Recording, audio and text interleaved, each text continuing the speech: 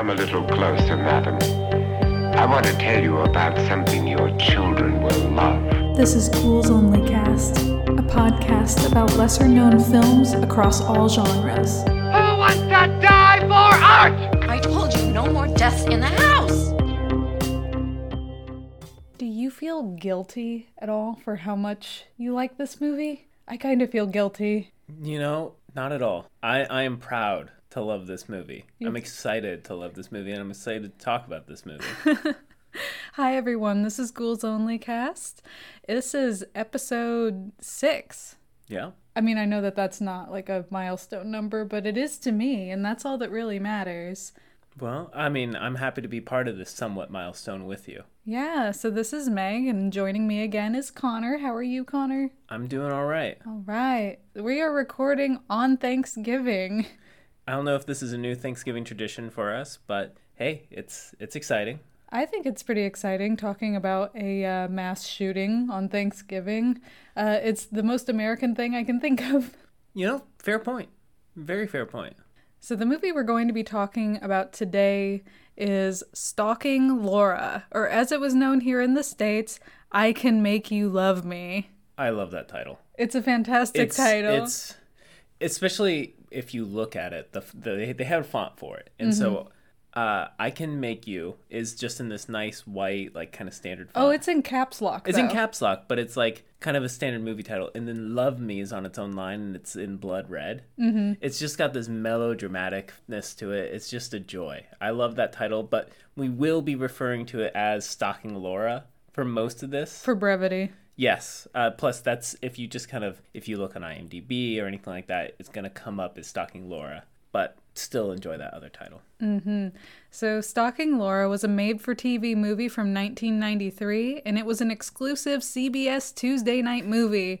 And you can actually watch it in full on YouTube with the commercials intact. Yeah, and that's something special because as we'll get into this more, like, you know, the movie, it's kind of goofy, but it deals with a very serious plot. Mm-hmm. And adding the early 90s commercials to it even detracts more from how serious it is. Yeah, I'm going to go ahead and let people know we own this movie in 4K. Uh-huh.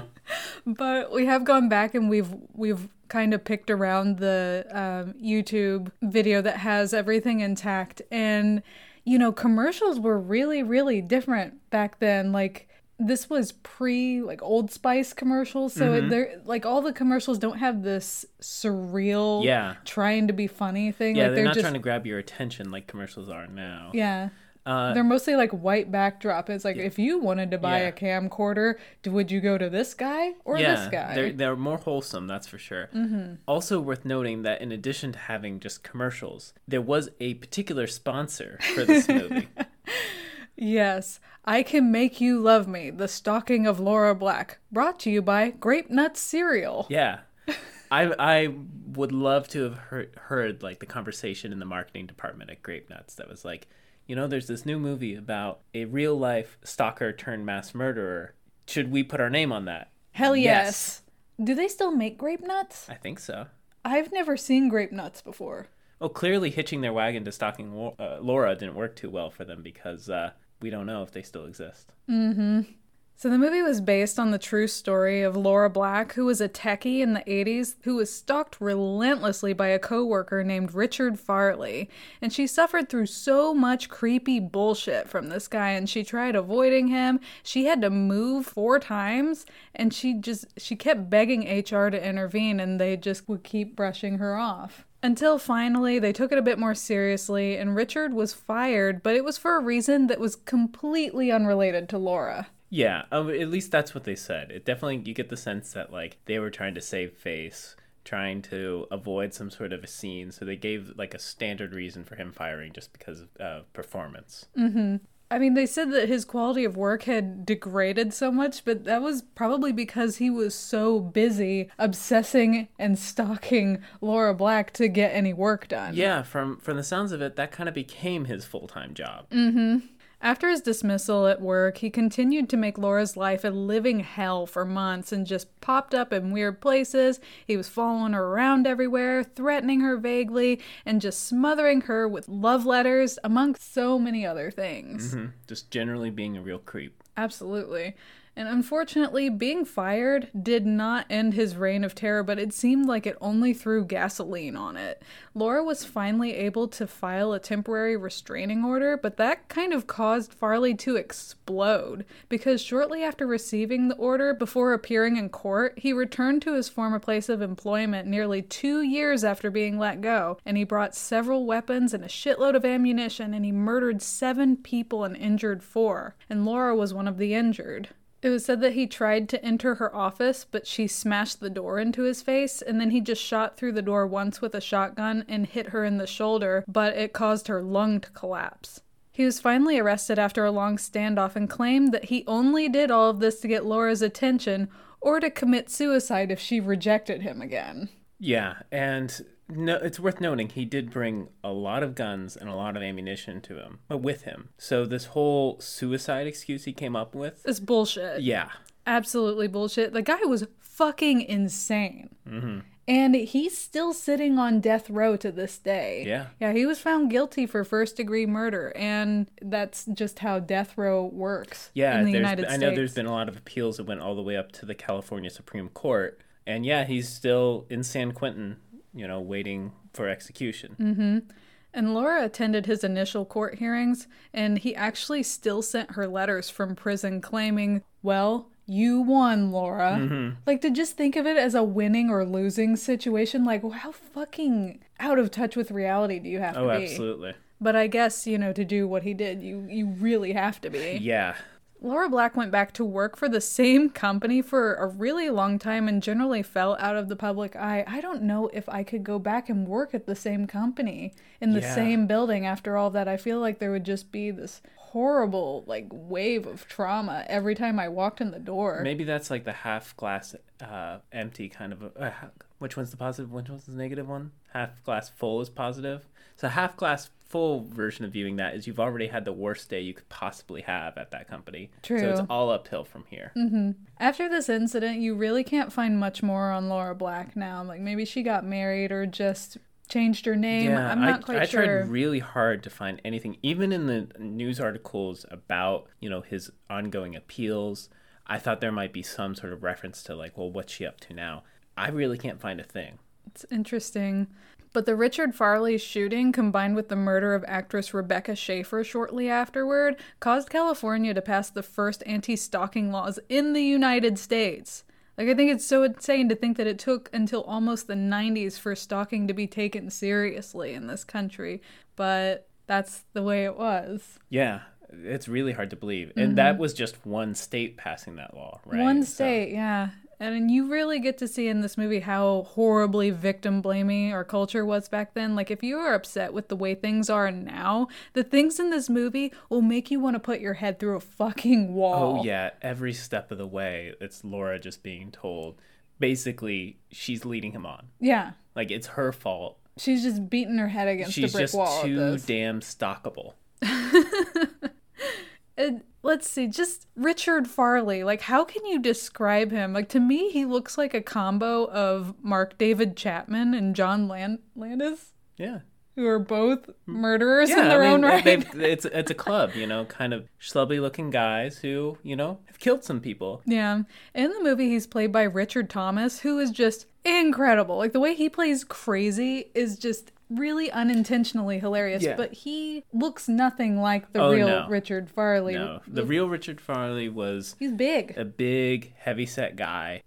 So yeah, definitely not like him, but I gotta say, I do love his performance in it. We'll say this probably quite a few times. This is a very serious topic, but it's very upsetting. It's brought to this kind of entertaining, not quite funny, though there are funny parts, but very entertaining quality, mostly due to his performance and how he plays crazy. It's played like a soap opera. Yeah, with stingers and dramatic stares. And... Oh, yeah. Since we're talking about the cast, I think we should just get into that part at this point. The directing and producing credits for this are unfortunately pretty unremarkable for me, like single episodes of Quantum Leap, weird short-lived TV shows that look really dull and that kind of stuff. Yeah, definitely the pinnacle of their career Yeah. was this movie. Yeah. Which, you know, I agree. if I had to pick a pinnacle for my career, I'd be happy with it. Like, what do you have on your resume? Stalking Laura. Also known as I Can Make You Love Me. Yeah. Retire. You've done it. But we have two heavy hitters in this cast, so I think we should dive into that. We'll get to Richard Thomas, but I think we should start with the titular character, if you're cool with that. Sure thing. Let's get into it. Yeah, Laura Black is played by none other than the Queen of Eyebrows herself, Miss Brooke Shields. Brooke Shields has spent practically her whole life with a camera in front of her face. She is actually born of aristocracy, interestingly enough. Her father, Francis Shields, was the son of a high-ranked tennis player and an Italian princess. The princess title in the family was in name only, not like real blood royalty or anything. The title was granted to the family in 1803 by Pope Pius VII because Brooke Shields' grandma's ancestral family had acquired a vast fortune by administering the finances for the Vatican. I like that they administer their finances, get rich doing it, and get the title of princess. Oh, yeah. That's pretty impressive. Also, apparently the Pope can just make people princesses, Yeah. which, you know, I think maybe more young women would be interested in Catholicism if they knew that was a potential perk. I mean, I'm always learning all this weird shit about the Vatican that just makes no sense to me. Like you said, like, yeah, they can just name you a prince or princess of wherever you come from because your family did them a solid at some point. Like, that's incredible. But anyway, this pope in particular, Pope Pius VII, was elected after the previous pope, Pius VI, was captured by Napoleon Bonaparte and then died as a prisoner. And then under Pius VII, the Catholic Church expanded exponentially in the United States, and he was also imprisoned by Napoleon, but he lived to return to Rome. And he was a staunch opponent of slavery and pushed to have it outlawed in a few countries, but he also reinstated the Jewish ghettos that were abolished by Napoleon. And these, of course, as we all know, confined Jews to shitty fucking ghettos where they couldn't leave and instated strict schedules where they weren't allowed outdoors after sundown. I mean, I'm getting a little bit off topic here, but some sources I saw were very, like la-di-da about like, oh, Brooke Shields actually has aristocratic blood. But, it all ties back to, hey, we did a solid for this pope who reinstated the Jewish ghettos. Yeah. That's kind of shitty. It is funny that our conversation about this movie kind of comes down to how different things would be if Napoleon had successfully allowed this pope to die in prison too. Absolutely. I mean, that seems to be becoming a thing in my podcast where I never quite mean for it to turn into a history lesson, but there's always a little bit of history there to be learned. I don't know. I just think it's fascinating. Oh, absolutely. But it's ultimately really shitty when you get to it, but that's most events and people in history. When you go deep enough, everyone is just kind of horrible, But yeah, Brooke's dad, Francis, was an executive at Revlon Cosmetics, and her mom, Terry, was a sometimes model, sometimes actress, but it seems to me that she was mainly just a socialite. Francis and Terry were only married for a few months before they split, and when Terry found out that she was pregnant, Francis's family gave her a big chunk of money to get an abortion, and she pocketed the money, and a few months later, Brooke Shields was born. Her mom was really taken by what a pretty baby she was, so Brooke began doing soap ads and other small gigs from the age of 11 months. Yeah, she really has been in the industry in one form or another basically since birth. Absolutely. And she did quite a lot of modeling and then soon began a foray into acting, starting with a couple bit parts in TV, but then debuting on the big screen as Karen in the underrated horror movie Alice, Sweet Alice. You mean starring in Alice, Sweet Alice, right? Because I've seen the DVD cover, and it's pretty clear Brooke Shields is the star of that movie. Oh my god, yeah. So when I was growing up, we had this double feature VHS of Psychomania and Alice, Sweet Alice, and it had Brooke Shields really, really big on the front of it. And then I watched it, And I thought that Paula Shepherd was Brooke Shields until the very end. And then it's like, oh, it was that little girl who was in the movie for like 15 minutes, maybe? And even the release of Alice Sweet Alice for Blu-ray from Arrow that came out just a couple years ago still has like Brooke Shields. Brooke Shields in. And she's the only thing on the cover. Yeah. Yeah. And she's in that movie for maybe like 2 minutes. We know we need justice for Paula Shepherd. Yes.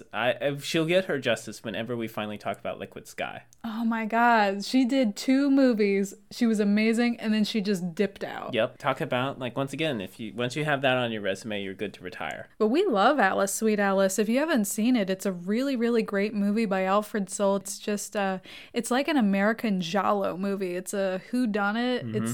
It has a very interesting vibe to it that I really love. For sure. So the next movie of note that Brooke was in was called Pretty Baby, where she played a child prostitute. I haven't seen that movie, but I don't know. And this kind of began like a trend that would follow Brooke fairly closely until she took a break from acting to attend college. I mean, I mentioned back in the episode for Cat People that you were in with me, that Brooke Shields is one of those actresses like Nastasia Kinski that's been sexualized from a very young age in her roles. This isn't like the fact that she was the youngest person to be on the cover of Vogue looking much more mature than her years or anything like that. I mean, she was in movies when she was underage where her character is fucking and being fucked. But even before them, around the time that Alice Sweet Alice came out, Terry, her mother, actually signed permission for Brooke to be photographed completely naked for a short-lived publication from Playboy called Sugar and Spice. Again, kind of back to the being in a boardroom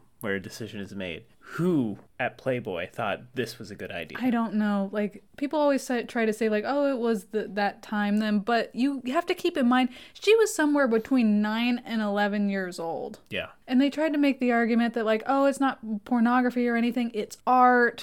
But it's in a Playboy publication. Like, Right. no one ever says, like, that Playboy is, like, high art or Right. anything like that. And out of curiosity, I found these pictures. Oh, yeah? I did. It was kind of hard to find them, but with enough clicking through the right links, you can find scans of them. Yeah. And as a female woman person Yes. who had a prepubescent female body, Yeah. I don't see how this could be anything other than like really, really bad. Because I mean, it is just a little naked girl standing up in a tub and she's covered in oil and she has a face full of makeup. And you could say like, oh, like she's not doing anything inherently sexual, but the fact that she's a little girl, she's got a face full of makeup, she's completely naked, and she's like 10. Yeah. You can try to church that up all you want, but it's not. Yeah. That's not good. It doesn't pass the I'm okay with having this on my computer and someone's test, you know? Like, am I comfortable with someone going through my files and they find that photo? Oh, yeah. It made me uncomfortable. For sure. It made me really, really uncomfortable because it's not like saying like, oh, this is just like a study of the Right. of the young female form or anything. It's like, no, I could see like a full grown woman that's naked taking these pictures. But you know, there's been a ton of litigation surrounding these pictures, and it's just kind of disgusting to talk about, no matter how you try to spin it. So I think we should just kind of move on from that if you're okay with that. But it seemed to really make a precedent. I mean, Brooke was obviously a talented enough actress, and she was certainly pretty enough, so she was put into these roles like Blue Lagoon, where these 2 little kids get stuck on an island and they fuck each other, or Endless Love, that's supposed to be like a Stalking Laura-esque story, but it's played as a passionate romance, like, oh, our parents don't want us to be together, so I Yeah. have to set your house on fire. No, it's the kind of movie that convinces people that stalking might work out for them. Oh yeah, and you know, in that movie, Brooke gets fucked in a living room while her mom watches the whole thing like a creep. What the fuck? There's my little girl. Luckily, she had work that was outside the realm of this oversexed awfulness, but these were usually the films that she became best known for. And in between these movies and her modeling, she just skyrocketed to superstardom. I mean, there was even a line of Brooke Shields dolls that just look like repurposed Barbies, and you can find them on eBay, and I kind of want one. Like, have you've seen them, I've right? seen them, yeah. Yeah, where it's just like a box, and most of it is just this huge picture of her face. Yeah, totally. And I think the they even have like the head where you could like, you can do Brooke Shields' hair. Yeah. It's amazing. You can brush your eyebrows. I love her eyebrows. I think she's got great eyebrows. But eventually Brooke took a break from acting to go to Princeton, where the New York Times dragged her because they found her transcripts after she graduated, and Princeton didn't make her take any math, history, or science courses. Maybe they were just jealous. I mean, that sounds pretty fucking great to me. But while she was there, I don't know why I know this, but I guess she was very open about this sort of thing. She lost her virginity to Dean Cain, the dude who played Clark Kent in Lois and Clark. So let me just say, gross. Yeah, I didn't really know much about him, and I looked up his Twitter, and I was like, oh Yeah. Okay. But she also dated Michael Jackson for a little bit. I feel like you gotta put dated in quotes there. Yeah, I mean, she said that it was totally platonic and they really loved each other, but nothing ever really happened. But he really wanted to get married to her and wanted to adopt a bunch of children with her, but she just kind of wasn't having it. She said, like, you know, it was completely platonic and she almost saw him as almost like asexual, but he was just like, I want to marry you. I want to marry you. I want to marry you. I want to marry you. And she was like, no. But she even mentioned later, like when she started being sexually active, that when she would hang out with him, he would ask her like really minute details about like her sexual experiences. You know, and she would say things like, oh, he got to second base. He'd be like, what does that mean for you? Tell me in excruciating detail. Just add it to the pile of creepy shit that Michael Jackson has done Oh, over the years. I know. I think like all things aside, like all really glaring things aside about Michael Jackson, we can all agree that he was a weird guy. Yeah, that's putting it lightly. Yeah. But after Brooke came back from college, she jumped right back into her old life with a heavier concentration in television. She became vocal in advocacy groups in regards to the mental and physical well-being of girls and veganism, and has actually written a few books, and one of them was about her serious struggle with postpartum depression and the benefits she had taking Paxil for it, which Tom Cruise decided to take personal offense at and go on a bitch storm about it because it's against his religion to take medicine that's psychiatric in nature. If anyone in Scientology did take psychiatric medicine, they probably wouldn't be in Scientology. Yeah, that's true. Maybe that's why they don't like it, because they would lose so many members from their ranks if they were allowed to take those drugs. Also, I just want to note one thing. I'm very sad that she did not title any of her books Book Shields. Book Shields by Brooke Shields. Yeah. The missed book. Opportunity. Another one of her books that she wrote is about the relationship that she had with her mother, and I just gave it a quick once-over. I haven't read the book, but it seems like they had a very difficult relationship, and although Terry had her own troubles and signed off on the nude photos and really sexual movies and everything, she was actually so protective of Brooke that Brooke didn't get exposed to some of the really seedy and exploitative parts of child acting that the likes of, like, you know, the two Coreys were subjected to. Like, she was put on highly questionable display, but she wasn't taken advantage of because Terry never allowed her to be. She had weird lines that she drew, but she drew them, which is something. So like with a lot of things, not everything is black and white. It's just, you know, one of those things, I guess. Hindsight's 20/20. Could have been worse, I guess, is the best you can say. Yeah. And, you know, Brooke turned out just fine despite being a superstar from a very, very young age, which is not terribly too common, especially back in the day when people got away with doing horrible shit to young stars without even being called out. Brooke is really a success story in that respect, and thankfully, the same goes for Richard Thomas, who also got started in showbiz very, very young. Richard Thomas. You know, I never really thought about Richard Thomas in my life, and now I love him so much. Yeah, he just keeps coming up. Yeah. Richard Thomas plays Richard Farley, and he is something in this movie. Like, he is mainly known for his character John Boy in the long-running 70s TV show The Waltons, but I think most listeners to this podcast would know him primarily from his role as the adult version of Stuttering Bill in the TV movie version of Stephen King's It. Yeah, I mean, we've talked about that movie quite a bit already, and I'm sure it'll come up more, but he is a sight to behold in that movie, too. Oh, absolutely. I mean, unfortunately, Richard Farley has none of the immense sexual power that Bill Denborough had in that movie. And we know why that is. It's because he didn't have a ponytail. He's missing that ponytail. You know, I remember watching the movie for the first time when I was like 13. It was on TV or something. And I never watched it again because I thought it sucked. And then I finally rewatched it like what was it, like a year ago or Yeah. something? And, you know, when he came on screen, I was like, I remember there was something about him that I hated. And it's because when you first see him, he's head on, like Right. typing on a computer. And I was like, is it the mole on his face? I was like, was I really that shallow? Wow. And then he turns to the side and you're like, You see it. It's the best jump scare in that whole movie.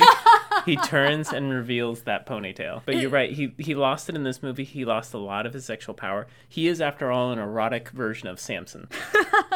oh my God. I think like we just need to talk about it at some point. For sure. Because, you know, we've had Annette O'Toole, we've had Richard Thomas. No Seth Green yet, but maybe one day. One day. So Richard Thomas started acting on Broadway when he was 7 years old, which isn't hard to believe because he was a Manhattan native son. Is that a thing? Did I use that term right? Native son? Yeah. Yeah. He's a native son of Manhattan. But he was the son of 2 professional ballet dancers. His parents were both lifelong dancers that met while dancing for the same company and later went on to found the New York School of Ballet together in the early 60s. They both taught at the school until Richard's mother passed at the age of 56. Very young. Very, very young. And Richard's father continued teaching until the school was forced to shut 5 years later. He then went on to teach ballet to children from the New York public school system until retiring to a farm to breed, show, judge, and give seminars about purebred dogs. So incredible! He apparently specialized in Brussels Griffons, the Pekingese, and English toy spaniels. All hilarious looking dogs. So good for him. I mean, one of my favorite comedies ever is Best in Show. And so whenever I find out that someone like does this sort of thing, I'm like, oh God, it's Yeah. like Best in Show. And it seems like it would be so fitting to be like, well, I'm a retired professional ballet Right. dancer, Do you think and now maybe I when breed dogs. When they had him like walk the dog around, he did some pirouettes and stuff. Ooh. That'd be great, right? Oh yeah, pick up the dog, swing it around. Yeah. Beautiful. Yeah. Get some extra points that way. Hell yeah. So as I said before, Richard Thomas debuted on Broadway at the age of 7, and the very next year he was on a live NBC telecast of A Doll's House. I'd never really heard of it. I looked into some of the other actors that were in it that were of note, and a lot of it was stuff that I didn't know. One of the guys was in Shadow of a Doubt, but it was a minor role in Shadow of a Doubt. I don't know. And then when he was young, he got turned down from at least one gig because, like I said before, he does have this pretty large birthmark on his face, but he's been steadily working his entire life since then. He's had a major focus in television for his career, gaining international acclaim with The Waltons and being tethered to the line, "Good night, John Boy," forever. I mean, I know my mom used to say that to me. Yeah. It's weird having being tethered to a catchphrase that your character never said. Yeah. I think I read like a thing with him where he said like, yeah, I accept that "Goodnight John Boy" is going to be on my fucking tombstone. I mean, I don't think he said fuck because he's a good boy, but Yeah.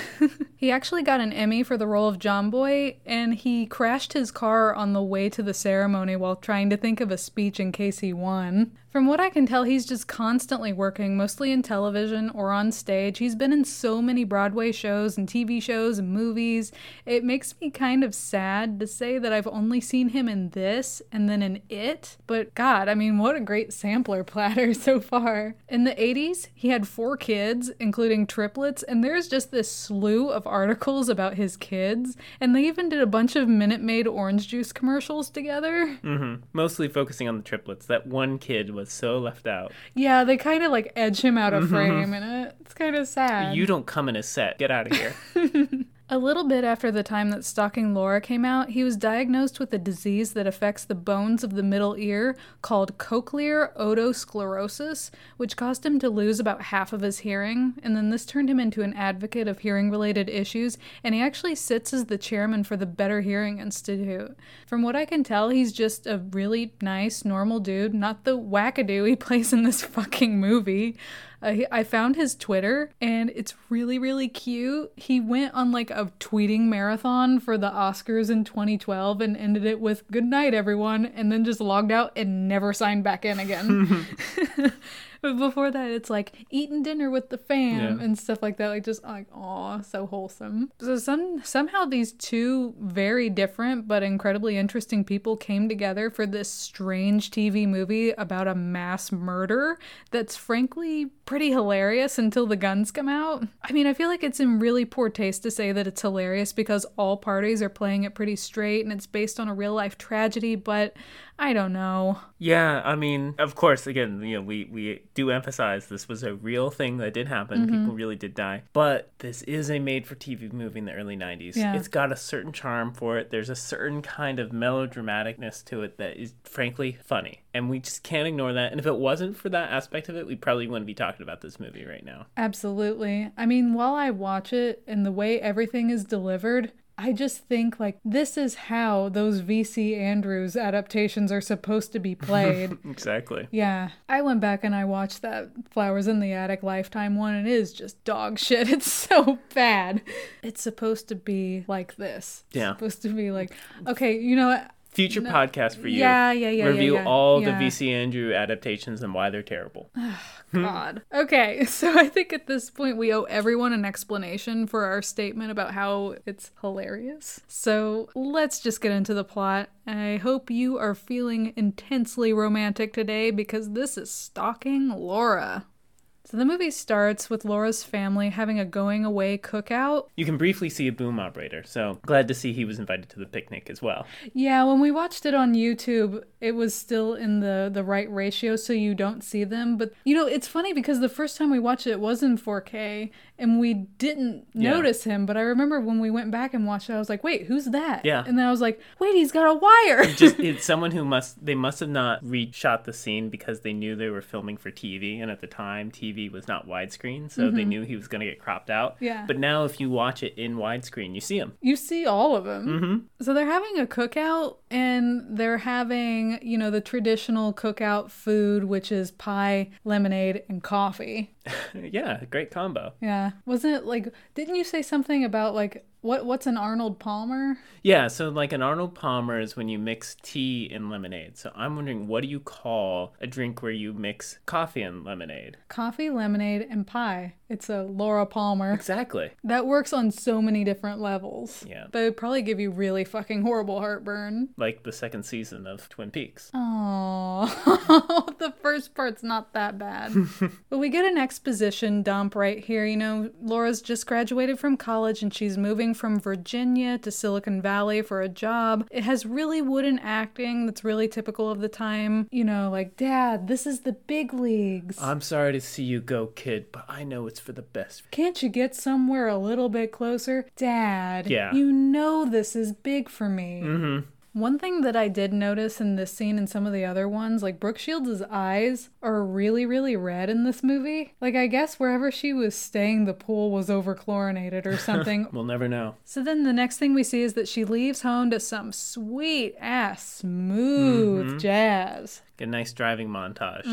In her tiny-ass little clown car Volkswagen, what is it? Rabbit. A Volkswagen Rabbit convertible, and she has all of her possessions in it. Apparently now it's called a Golf, I think. Yeah, it was a predecessor to that. It was supposed to be the car that replaced the Beetle. Oh, Yeah. you can never replace the Beetle. They have. I hate it. But we see here, you know, she's driving all the way from Virginia to California. Or in this case, to Tulsa, Oklahoma, where this was actually shot. No, it was shot in Topeka, Kansas. Oh, that's wasn't it? right. Topeka, Yeah. Kansas. Yeah. And then we get the title card that comes up. I can make you love me. What a fucking amazing title. It really does read kind of like a V.C. Andrews novel. Absolutely. It's great. Maybe I'm just thinking about V.C. Andrews a lot. I think that's part of the appeal of this movie. Yeah. Well, no, I've been reading those books. True. Yeah. If anyone wants to talk to me about the Castile series, I just finished the second book. But yeah, it definitely feels like it's like a Hallmark Channel movie that was just bold enough to have a mass murder scene. Yeah. We get a lot of long shots of her driving for several minutes with the jazz over it, showing how vast and boring the country truly fucking is. How there's always like tons of fields and then there's just some random building just sitting in the middle of it. Like, that's America. Yeah. Everyone thinks that America is like, oh, New York, Chicago, LA. It's like, no. it's a whole lot of nothing. Yeah. And what I'll say, one thing they get correct here, especially for the time, is when she does finally get to California, it's not like, small town girl gets to the big city kind of thing. Silicon Valley, especially at this time, is office parks next to strip malls. And so that's what she gets to. Like her big, I've made it to California, it's just some office park. Yeah, she gets from Virginia to California, it looks like, in one night. It is supposed to take place in California, but like we said before, much of the movie was actually shot in Topeka, Kansas. But she shows up for her new job at Kensitron Electronics International as a design engineer. The real-life company was called Electromagnetic Systems Laboratory. Basically, it was, would you say, like a private contractor for the U.S. government? Yeah, they definitely focused on military and intelligence applications. But yeah, and they were often shorten their name to ESL, because obviously that is quite a mouthful. Yeah. Similarly, in this movie, their fake company, they shorten it to KEI. Yeah. One of the things that I really liked about this movie, all the old tech in it, like early 90s desktops with those big-ass chunky monitors. Yeah, it definitely kind of captures a certain vibe of what the technology industry was like at the time. Because here, she does say, I'm going off to Silicon Valley. And that today means a lot of different things. But something to remember at this time, this was pre-dot-com boom. So when you went to Silicon Valley, you were going to work for a company that made equipment or software for banks or the government. It was not sexy. So it's very different from where it is today. Is it sexy now? It was until 2016, and then suddenly everyone's like, ooh, Facebook is not so great anymore. But there was a period of time where totally, it was. Connor's a computer man. I am a computer man. Thank you, computer man. Watching Stalking Laura really makes me want to watch the IT Crowd. So at this point, Laura is just getting her tour of the building and is shown her workstation by her superior named Chris, when who comes bounding around the corner like a fucking golden retriever but Richard Thomas. A wonderful introduction. Oh my gosh, yeah. He's on the other side of a window and he just hammers on it and then just bounds around the corner. His acting style in this was just jaw-dropping the first time I saw it. I think I had to pause the movie and just be like, what? Because he's just we've got the clock up to 20 megahertz with no sign of failure. And then he turns to Brooks and he's like, excuse me. I didn't mean to bust in. Yeah. That's kind of the way he acts. Is he's always just he enunciates every word, but kind of weird. And particularly funny about this scene is she's standing right next to Chris, the guy he's talking to this whole time. So he comes bounding in, excited, and he says that whole sentence. And then it's as if he saw her for the first time after saying the sentence. So he acts like he's so surprised to see her when he has no object permanence. Exactly. And she just materialized. Exactly. Chris says that they're going to lunch, and then he invites Richard along, and he's just like, that sounds good. And then they go with it. And I mean, I've never worked in a corporate setting or anything like that. So I remember thinking if someone invites you to lunch, you say no. But... Yeah, no, that's not it at all. This kind of thing happens all the time, If a couple of people are going to lunch, someone else is going to join in. It always happens. They go to lunch, and Chris is talking to her about their softball team, and Rich asks Laura if she's found an apartment yet. I mean, that's an innocent question, but he's really weird and intense when he says it. I don't think Richard Thomas blinks in this scene. At least when he's looking at her, he doesn't blink. Yeah. So he does it. Wasn't that an Aerosmith song? Don't want to close my eyes. I think you're right. But yeah, when he asks that question, it's like he's saying, if not, I've got this great hole in my basement I could rent out to you. I have this dog named Precious. She's really sweet. Don't you hurt my fucking dog. She tells him that she hasn't got anywhere to live. She was just focused on showing up. And I can't imagine doing that today. Just moving all the way across the country for a job and you don't have anywhere to live yet. That just seems unthinkable to me. It happens. I mean, at this point, Rich is trying to be really, Rich. I'm already talking like I know him, excuse me. Richard is just trying to be helpful at this point, telling her that the company has a newsletter and it has some ads for roommates in the back, but he just so this movie stares could at have her. steered off into single white woman territory. Single white female territory. Yeah. But instead, she already had her own stalker, so she didn't have to go look for one. Yeah, I mean, when after he tells her this, and then she's like, oh, well, thank you. You can see behind her eyes that her, like, oh shit meter, like, just went up a little bit. I mean, we all have an oh shit meter, like, when there's just something slightly off about someone when you first meet them. And it's not like a superficial thing or anything, like, but it is usually right. Like, you get that feeling in your gut, like, ooh, yeah, something's a little loose in here, you know? That face of just like, I think the answer to my question just convinced him he might want to kill me, kind of thing. At this point, Richard gives them all a ride back to the office, and he drives this, like, fucking huge compensation truck that is, he says that it's meant for skiing. Yeah, it's a monster hunting truck. It's got, like, the full blinder headlights, Right. and then it has the stack of lights that go across the roof of the car. It kind of looks like you would expect the back of it just to be filled with, like, crucifixes, wooden stakes, and garlic. And he's just like, we're going hunting tonight. Or he just has a decal on the side that says Gravedigger. Uh-huh. The second that she gets into the truck, he asks her if she's ever been to a tractor pull before. And when she says no, he reaches across her to get into the glove box. He's like, I got 2 tickets to one this weekend. Do you want to go out with me? And the way he asks her is just so intense. And it's kind of like a dog. Yeah. Almost. Or like, you want to go? You want to go? Yeah. You know, like, I mean, when I first saw this, I hadn't, like, what the fuck is a tractor pull? Do you know what a tractor pull is? Vaguely, I knew what it was. What is it? It's basically what it sounds like. You know, you have people have like souped up tractors where they race to pull heavy things. Wow, that Yeah. sounds like a great first date. Yeah, and he had 2 tickets ready to go because, you know, he's very romantic like that.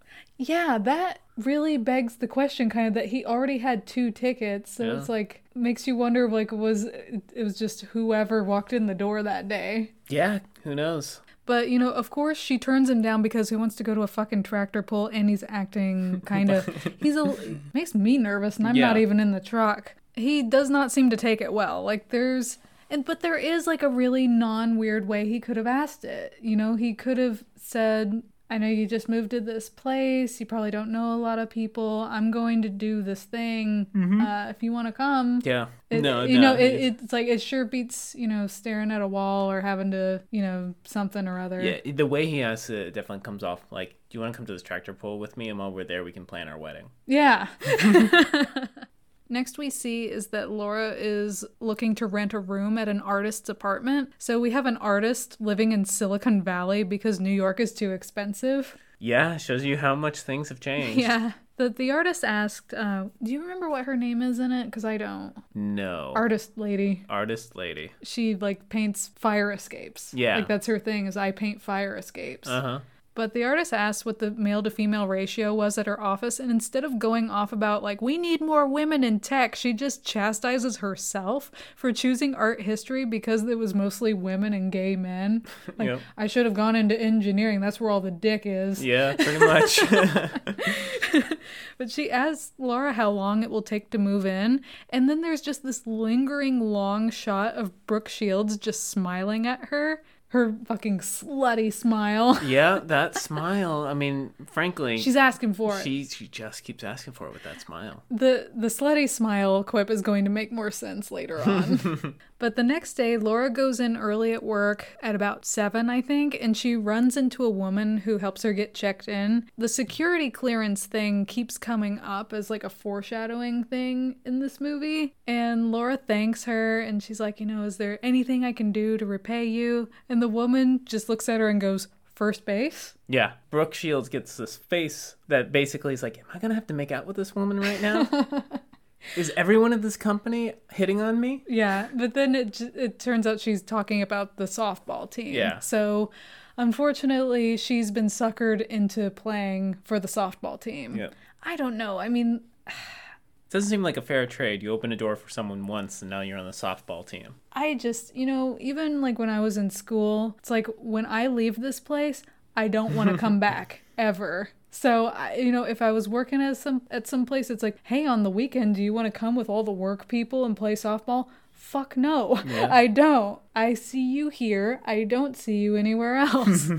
But Laura's now been suckered into playing for their lame-ass company softball team, and she goes to her desk, and she has to unlock the door to get in. Yes, but, she has her own office. Yeah, but Richard is sitting at her desk. Yeah. He got through the lock. He got through the lock somehow, and she's like, "What? How the fuck did he get in here?"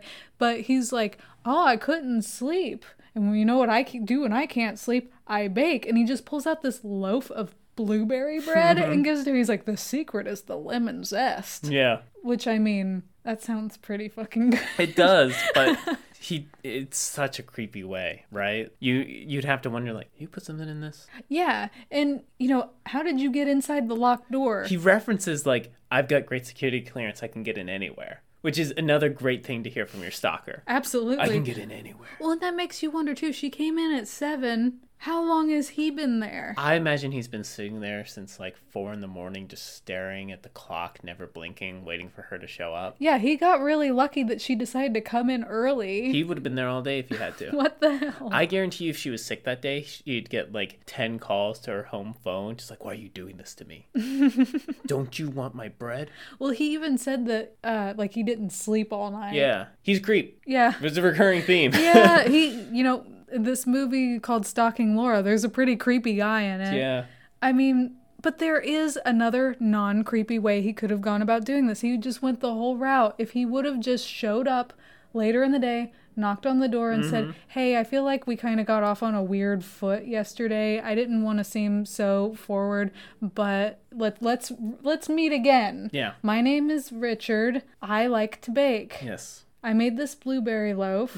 Would you like to try some?" Yeah. Like, that's all you have to do, because the thing is that, I mean, I'm speaking for myself here, but when you have a crush on somebody, you're weird. Yeah. You're a really creepy, weird person, and it's just, how do you navigate around that so that they don't realize how weird you are about them? Yeah. It's the difference between saying, "Hi, my name's Rich, nice to meet you," versus, "Hi, my name's Rich, can I have some of your hair?" But Laura just takes the bread and looks absolutely dumbfounded, and he practically like skips away. Yeah. And didn't you read that in real life that was like a daily occurrence? He would just like bring her baked goods and call her and just harass her daily. But yeah, baked goods were part of the harassment. You know, it's a cruel thing to turn pastries into a form of abuse. Oh God, I know. I mean, it's one of those things where I kind of like have to cock my head a little bit and just be like, that sounds kind of nice. At least he's not leaving like dead birds at my desk. Oh yeah. Well, like what's that one part in that episode of The Critic when the lady's really obsessed with him? He's like, "I see you're dangerously obsessed with me. I like that in a woman." But the next scene we see is at night, and Laura is at some kind of aerobics class, like in Ninja 3. Yeah. It's a very late 80s, early 90s kind of aerobics class. Lots of bright colors, some spandex, some music there to get you pumped up, get crazy. Yeah, the lyrics are like, "Get crazy." Very, very appropriate. Yeah. And you know who comes sauntering up to the window to stare at Laura?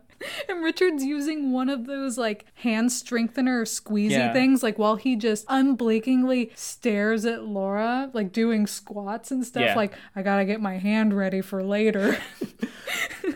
I think it served two purposes. One, he was exercising the hand, which, like you said, he's going to use later. But also, it's like his disguise to sneak in there. It's like in case anyone questions why he's there staring at women exercises, he just points at like that little grip thing. It's like, you see, I'm working out too. You know, I'm part of this gym. Feel the burn. Yeah. No pain, no gain, right, fellas? Getting that sick pump, right? And then when she goes to leave, he does the most fucking horrible, stalkery way to approach her when she leaves. Like, she walks to her car as normal, and then all of a sudden, he just turns the high beams on his car. Yeah, like, and bear in mind, this is a car. It doesn't just have, its two headlights in the front. He has a row of lights on the roof of his car. Yeah. So it definitely, it's like she's being hunted. Oh, it gets turned on. It's that kind of thing. I think you referenced, like, it's like Christine, right? Yeah. Like, when that happens, your immediate thought must be like, I'm about to be killed. Yeah, I'm gonna like, die. Someone's gonna run me over with this thing. Oh yeah, like I remember watching it like for the first time. He did that, and you just kind of, in Christine, where when the lights go on, there's like that pew. It was kind of like that. And then what I love is he flashes those high beams at her in this terrifying way, and he just kind of jogs out. Like, funny, I run into you here. It's like, you clearly are stalking her. You clearly were waiting in the dark for the moment she starts walking to her car so you could flash your high beams right in her face. Yeah. And then you pretend like, what a surprise. Yeah, he like comes out, he's like, what a surprise. You found anywhere to live yet? It really does make you see, like, again, like, hey, I got a hole in my basement that you can live in. Yeah, the hole's still open if you want it. The last tenant I had to push out. She moved out. There's plenty of her fingernails down there for you to play with. It just needs to clean up a little bit. Ignore the blood. And then after he asks if she has anywhere to live, he says that he has 2 tickets for the Temptations and asks her to go with him. Apparently they were famous for the song, My Girl. That's right. You're not into tractor pulls? All right, Temptations. I'll keep going. Whatever you're into. Cockfighting, church, wrestling. I've got tickets for everything. I just need you to say yes. Like that joke in The Simpsons where he buys the whole season of tickets. He's like, "Ooh, voices of the elderly." Yeah. He bought every possible ticket to any possible event you could ever want to go to. He just kind of like flip through that book. How about this? How about this? Are you available next Saturday, next Sunday? He's not going to take no for an answer. Oh yeah. And when she says like, "Oh, I can't go to the concert. I'm busy that night," he just automatically asks for another date at a different time. And she says, "I don't think it's a good idea for us to date." And he's like, it's hard for us to have a relationship if you keep refusing to go out with me. Just like it's this foregone conclusion. He's committed to this relationship. Why can't she be? I was going to introduce you to my mom. She's really looking forward to meeting you. Laura just says, like, I just want a professional relationship with you. And she gets in her car. And then he just, like, goes and starts, like, like hammering on her window. And she rolls it down. And he's like, I don't think it's such a good idea to wear such a sexy-looking top in public. It might give the wrong impression. Yeah, so first instance of, this is your fault. Yeah. Which it becomes a recurring theme. Yeah, this is all your fault. And keep in mind, she is wearing leggings that go over her belly button. And she's wearing, like, a sports bra that doesn't even really show anything. And she was wearing a sweater over that. Yeah. But the next thing we see is a softball game. Like, man, this company is just all about their softball. They seem like they're all in, but everyone's wearing jeans. Yeah, and we see Rich take his recurring approach to Laura, which is Laura is doing something. And he just kind of meanders up to her and, like, starts talking to her about something unrelated or, like, semi-related to what's going on. Oh, yeah. And she just kind of has to try to ignore him, but he keeps on going. Yeah, he does. He has kind of this, like, penguin walk, and you find out later, like, in a really offhand line when he's talking to the hostage negotiator, he's like, I have bad knees. So Richard Thomas has this, like, kind of, like... He shuffles over to her. Yeah, he shuffles along. But Richard is not on the softball team, and so when Laura goes up to bat, he's behind the fence, and he's just like, Laura, I want to discuss the terms of our relationship. I think we should go out after the game and talk about it. And she's just like, what the actual fuck? I don't want to go out with you. And then he just starts criticizing the bat that she's using and then heckles her when she gets 2 strikes. Like, girls love it when you heckle them and say that they're not doing things right. It really, really gets their motor going.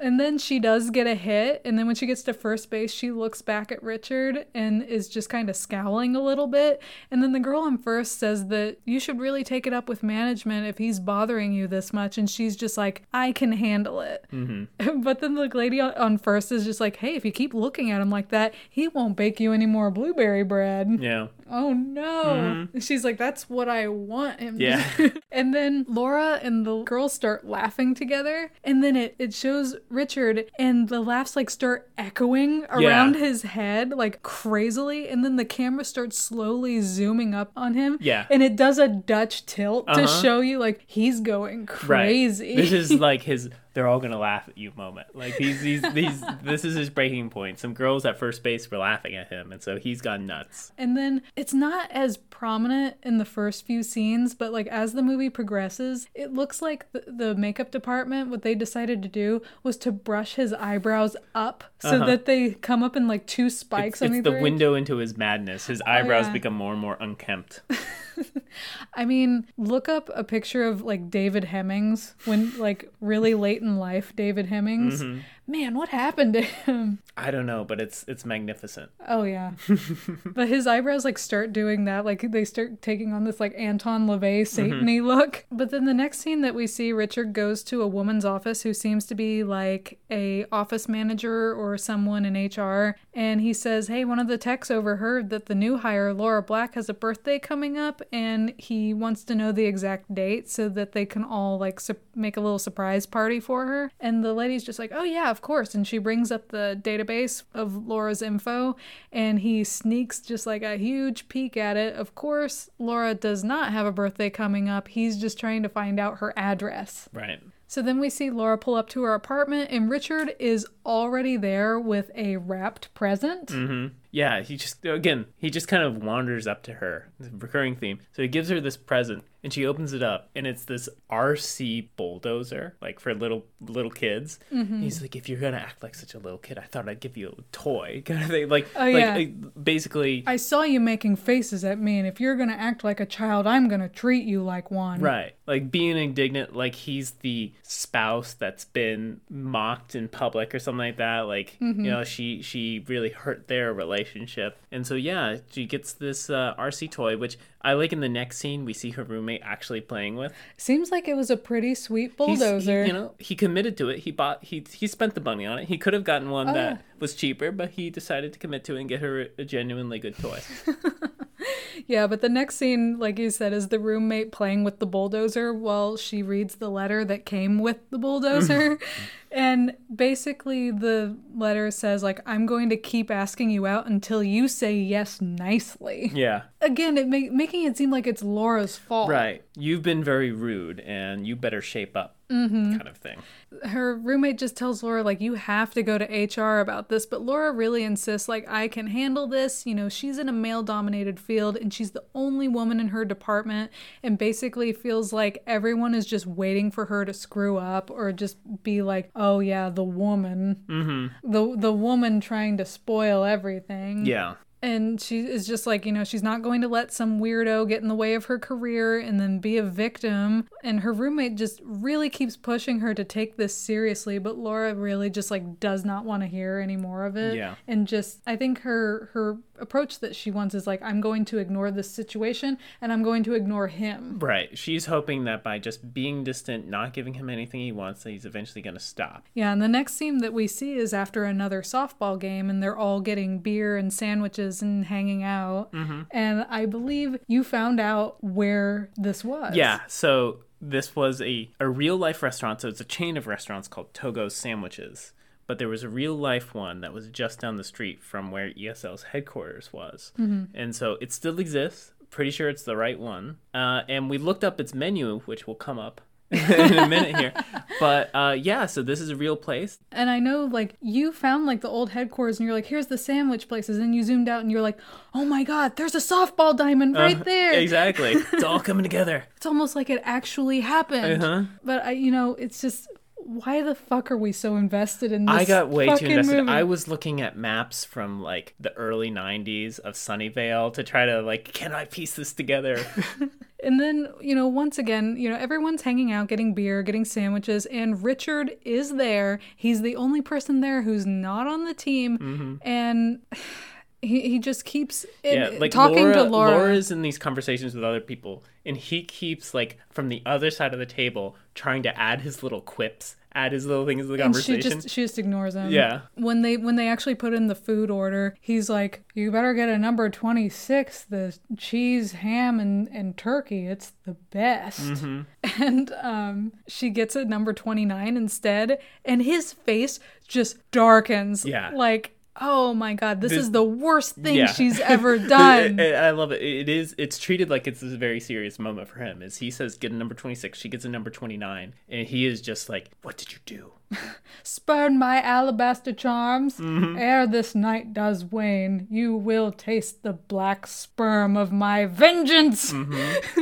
Oh my god. I mean, he even wore his best butter-colored sweater vest for the occasion, and she didn't even notice. Yeah. And we looked up the menu, and the number 26 is that sandwich. It's still on the menu, still exists, and it is turkey and ham. But there is no number 29. I know. Now, this is a mystery. Was there a number 29 at some point and it was retired? Oh, God. It's possible there's like a number 31 on the menu. Oh, shit. So this is the thing. If you listeners out there, if you went to a Togo's in the early 90s or late 80s, was there a number 29? We need to know. We probably sound like, you know what? Most people who are listening to this episode are probably just like, what the fuck even is this stupid ass boring TV movie? And who are these two dumb fucks that are so obsessed with a sandwich menu? To which I would say, fair enough, but also watch the movie and see how you feel afterwards. But I really love the way Richard looks in the scene. Like, he really does look like a prep school D-bag from like a 80s skiing movie. Oh, like, yeah. My father bought the mountain. My father said to order the number 26. But then the next day, she and her roommate go to her car in the morning and they see all of Laura's tires on her car have been slashed. Should have ordered that number 26. That's what you get for not getting the number 26, you fucking bitch. And, you know, she shows up to work in a different car, and Richard is watching her from the rearview mirror of his truck, and his eyes are bugged out of his head. Mm-hmm. Like, it's one of those, again, subtle moments from Richard Thomas of, like, when he's in this role, he just does this... He does crazy in this very particular way that's so entertaining. Like when it's like it shows the rearview mirror and then it swivels around to his face and his eyes are just like mm-hmm. It's kind of like, you know, think about when you're a little kid and you thought that if you just stared harder at something you could like zoom in. That's exactly what he's doing. Like if I stare harder I can see better. Yeah, he's staring the whole time thinking, I can make you love me. Just doing it through sheer force of will. Was it like White Zombie? Yeah, exactly. He's like Bela Lugosi. Oh, yeah. He needed to get the hand motion down right. I can make you love me.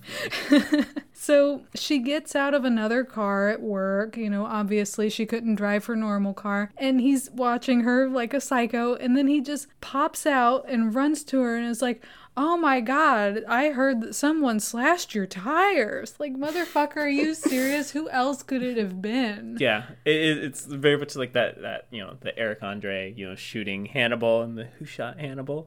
Who would slash your tires? Like, first of all, clearly she's not told anyone that someone slashed her tires. She just got to work. Well, he said that Chris said. Likely story. He slashed her tires. Yeah. He starts talking to her a little bit while she's just walking forward trying to ignore him. And he's like, sounds like someone's trying to make you pay attention. And she's just like, no one makes me do anything that I don't want to. Like a total badass bitch. Mm-hmm. Like really, really good pissed off energy. Yeah. You know, she's like, I called the cops, and he's like, well, there were no witnesses, so they can't really do much for you. And she said, well, they said I should get a restraining order against you. And there's like 1 second where there's like this oh shit look across his face, and then he just goes back to normal, and he's just like, I don't want any cops around me ever. It would be a real big mistake. Anyway, do you want to go to Pep Boys to get new tires? It'll be like a date. Yeah, seriously. Again, to the idea of... Just on a dime, just like that. Yeah, he does switch on a dime. The other thing is, there is literally nothing he won't do for a date. Like, he tried Tractor Pulls. He tried The Temptations. How about Pep Boys? You have to go. Like, he even said that you can use his Pep Boys charge card. Right. Oh, ooh la la. Mm-hmm. But at this point, Laura finally goes to HR, and the lady is just like... He's one of our highest regarded engineers and just keeps making all these excuses for him and needling Laura and twisting her words around to make it seem like she was asking for him to act this way towards her. Like at the end when Laura is kind of trying to explain herself and she seems really confused and so she's still like smiling. She's giving us like this nervous smile. Yeah, she's giving a nervous smile and the lady just kind of leans back and is like, do you always smile at people that way? Like, what the fuck? It's her fault he's doing all this because she smiles at people? If she didn't smile at anyone, you'd have to hear the whole, like, you know, you'd be a lot prettier if you smiled. Yeah. And then she might get even called into HR and be like, you know, morale's been such and such, and we care a lot about our company's image, so you should smile a little bit more. You know, like, what the fuck? And so Laura is at her aerobics class again that night, and she looks up and guess who runs up next to her and just joins in on the class? Guess fucking who? Yeah. He tells her that HR had a talk with him and he's supposed to leave her at work now, but they can't tell him what to do outside of work. Yeah. They caught him in a technicality. So he is basically admitting here that he knows exactly what he's doing. Oh yeah, he's well aware of what he's doing. The next thing that we see is that Richard lives in like a back apartment to his coworker Nancy's house, and he's knocking up some more storage space in it and like doing some other DIY in exchange for reduced rent. And when he's doing it, he says that he found her old skis, and he's like, you, me, and Laura should go to Tahoe this year. Yeah, completely delusional, planning vacations for this girlfriend he doesn't have. Yeah, and Nancy she's like, can I give you some advice? Laura doesn't want to date you. Like, that's like, he should really just stop trying to force a relationship. And he just ignores that by going to Laura's place the next morning and taking pictures of her. I love this scene because, it's done in the POV shot from the camera, right? Like the standard, like you can tell you're looking through a DSLR, you're hearing the clicks, you can tell like photos are being taken. And it'd be the kind of thing when you'd normally expect, oh, he's like hiding in his car or he's hiding in the bushes or something like that. He's taking these sly photos of her. And then it cuts because the last thing you see from that POV shot is Laura looking right at it, like very distressed. And then it cuts to what she's seeing. He's just standing in her yard, like broad daylight. He's like a foot away from a bush, just standing in her fucking yard taking pictures, and she's just like, what the fuck? Exactly. He's not even trying to hide. He is not hiding even a little bit, and she just went out to get the newspaper. And then we get this incredible montage of him writing, is like a voiceover of him, like, writing, like, these frantic love letters to her. And while he's doing this, he's, like, developing the photos that he took.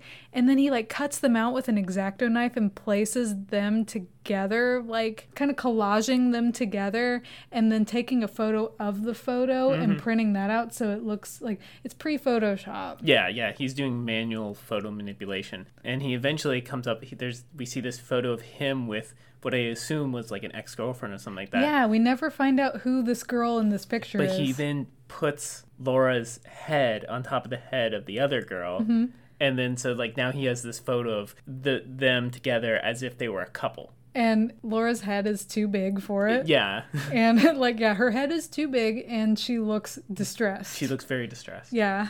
Kind of looks like a hostage photo. Oh, yeah. And then the next thing we see that Laura is at a gas station, getting gas. And he just shows up at the gas station to ask her out for dinner. He's like, I'm getting pretty hungry. How about you? And she just basically tells him to fuck off. I mean, this is CBS Tuesday night movie. So she doesn't say fuck off, but in so many words, she says fuck off.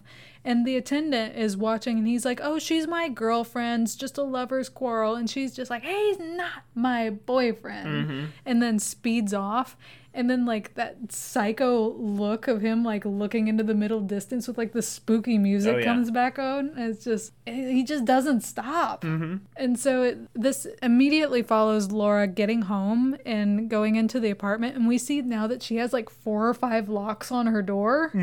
And Richard has followed her home. Yeah. She looks out the window and there's this conspicuous ass gigantic truck just that's pulls the only up. thing. Like he drives the most conspicuous car you can imagine, again because of the number of headlights and all that kind of stuff. And so like she knows when he's watching her. Laura realizes at this point, she's like, I need to move like as soon as possible. And her roommate insists on going with her so that she isn't alone.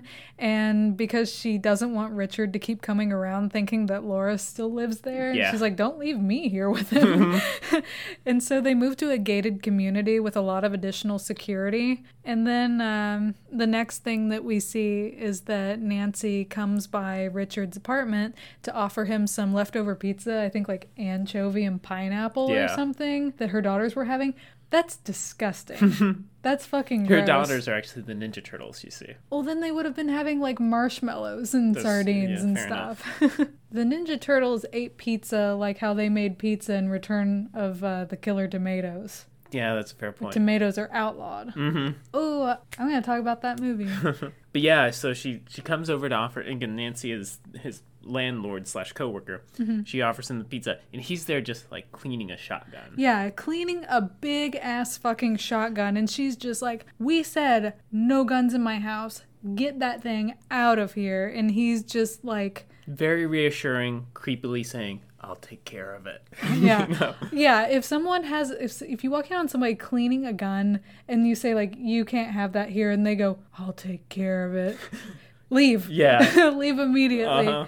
But, you know, at this point now, we've established this fucker has a gun. Yeah. Foreshadowing. And so at work, Laura has had to readjust her whole schedule to stay away from Richard and is working to get a security clearance for a potential promotion. And then later, after she leaves, Richard breaks into her office and just starts going through her stuff. Like, he has half an orgasm when he sits in her chair. Like, he settles into her chair and he's like, And then he picks up her trash can and just, like, dumps it on the desk and starts going through it. And there is a tissue in it that has her lipstick on it. And he takes it and he just, like, kind of makes out with it a little bit. Like, he just presses it really, really hard to his lips and stuff. And I'm sure he pressed it other places after, too. Oh, boy.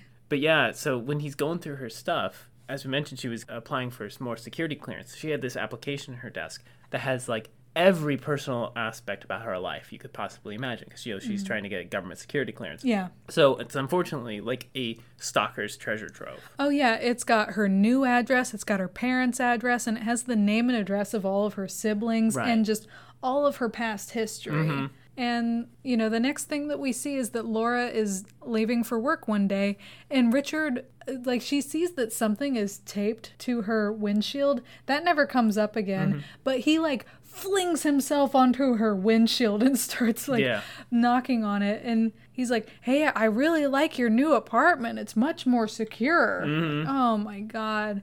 And, you know, she says, like, I'm going to call the cops. You go away. And he just, like, brushes that off and he gets mad. He's like, you know, the holidays are coming up and you haven't sent me a Christmas card yet. like, what the fuck? Like, oh, my God. And he starts flaunting that he knows, like, all the minute details about where her sisters are living. And he's like, I know all about you trying pot in high school. And if we're going to have a relationship, I need you to promise you are never going to do drugs again. She tells him, like, to stop, and then he threatens that he'll go after her sisters or her mother. This is, like, the first indication that he will go to pretty much any length. He's going the distance. He's crazy. Understatement. Yeah. I don't think that we have words for how crazy. Yeah, I mean, I don't know if there's words to describe, like, you know how there's, like, the Richter scale? I don't know if there's a scale for stalking. Yeah. But he's definitely reaching that peak level. The Richard scale? The Richard scale. Let's go with the Richard scale. But, I mean... Starts with blueberry bread, and it goes to threatening your siblings. Yeah. You know, that's the Richard scale. Well, it goes from blueberry bread, and then it goes up to murdering a bunch of people and saying, you did this. Yeah, there's a whole scale, and he's covered the spectrum of it. But, I mean, I think we need to take a moment, again, to appreciate how great Richard Thomas is in this. Like, he really...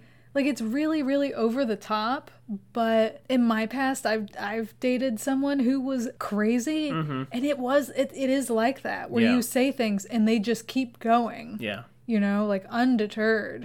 Yeah, he has this amazing ability throughout all this. Every time she kind of real talks him and says, either I'm going to call the cops or there's nothing between us, you can see that for a moment that information starts to be processed in his brain, and then he just immediately evacuates it and changes the topic. And so after he threatens, like, her sisters and her mother, she gets out of the car and straight up asks him, like, does he want to kill her? Does he want to, you know, do the R word on her? And he just gets up close to her and he says it as creepily as possible that they were meant to be together forever. Right. That he just knows that.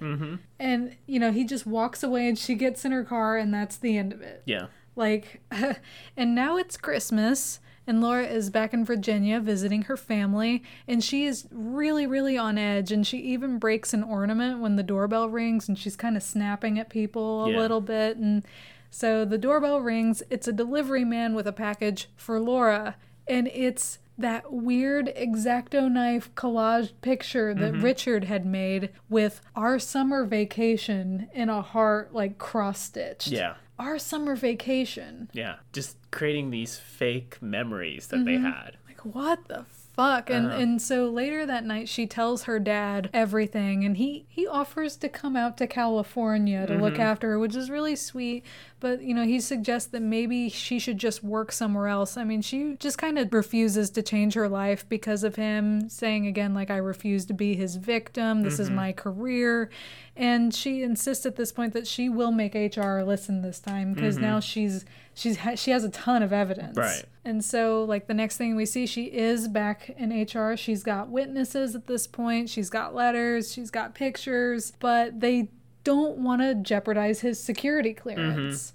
And they said that they'll restrict him and offer him counseling that he'll have to do or he'll be fired. Right. But then she offers the same counseling to Laura. Yeah, so even then, now that they're starting to take it a little bit more seriously, there's still this whole, like, yeah, but You're part of you're it. part of this, like, you probably led him on kind of an attitude. She even said, you don't get it, lady. I don't need counseling. I just need him to leave me alone. Right. There's just so much gaslighting going on here, like with HR and especially with him. Yeah. Like, you know, at some point, I would really start questioning, what the fuck is reality anymore? Am I imagining all this? Right. Am I living in fucking crazy world? Yeah. What the hell? Yeah, like, again, every time he talks to her from this perspective of, like, we have this relationship. This is a thing. Yeah. Why do you keep denying it? When she offers the counseling to Laura, too, she also starts victim blaming her again. Like, she even says, you know, that they can't say what he can do outside of work, but she's like, maybe at the aerobics class, you know, the clothes might be invitational to him. Like, wearing workout clothes while you're working out? What the fuck? Yeah. After that, I think, you know, it just kind of ends with Laura in complete disbelief. And then it transitions to a later date where Laura is at a bar with all of her girlfriends and she's met a guy. Yeah. And man, when she walks away from him, he gives her butt like a real ocular pat down. Like, ooh.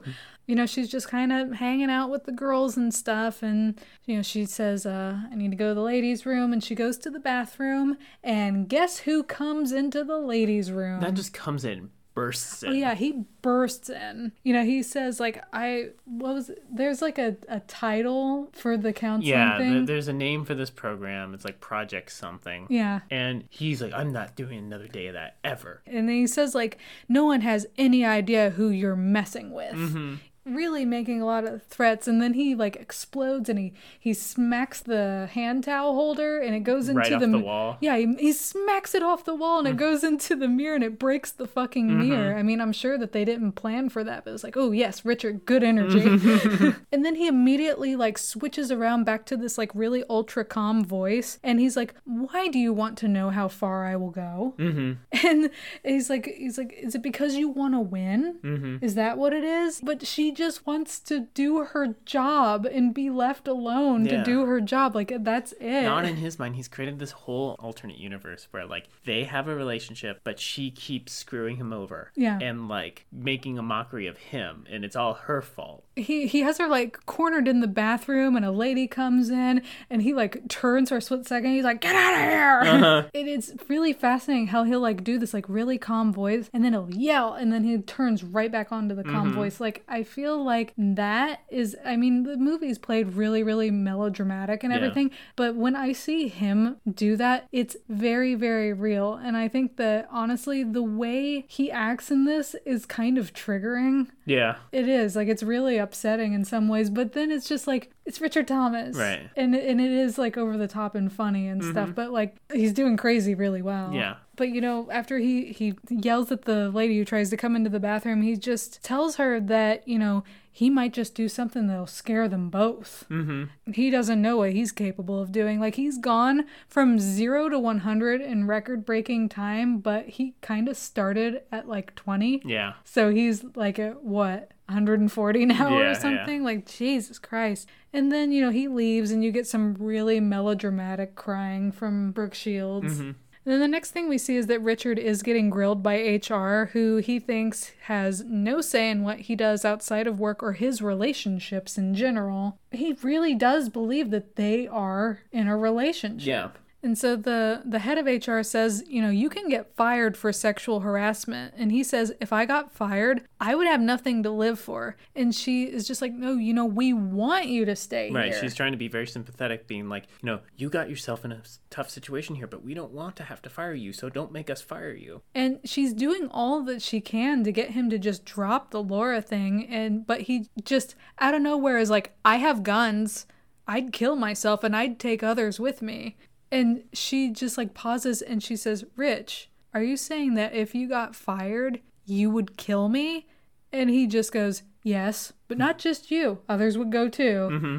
And like, lady, maybe you shouldn't have judged that slutty smile of hers. Like, what the fuck? And it shows you how extreme he was even by those days' standards. Because there they are. Like, here he's been harassing her for months, if not years at this point, right? He burst into a women's restroom at a bar and, like, started breaking stuff and harassing her there. Mm-hmm. Like, all these things should have gotten fired. And even at that point, the HR is really like, please don't make us fire you. Just whatever you do in this interview, don't threaten to kill us.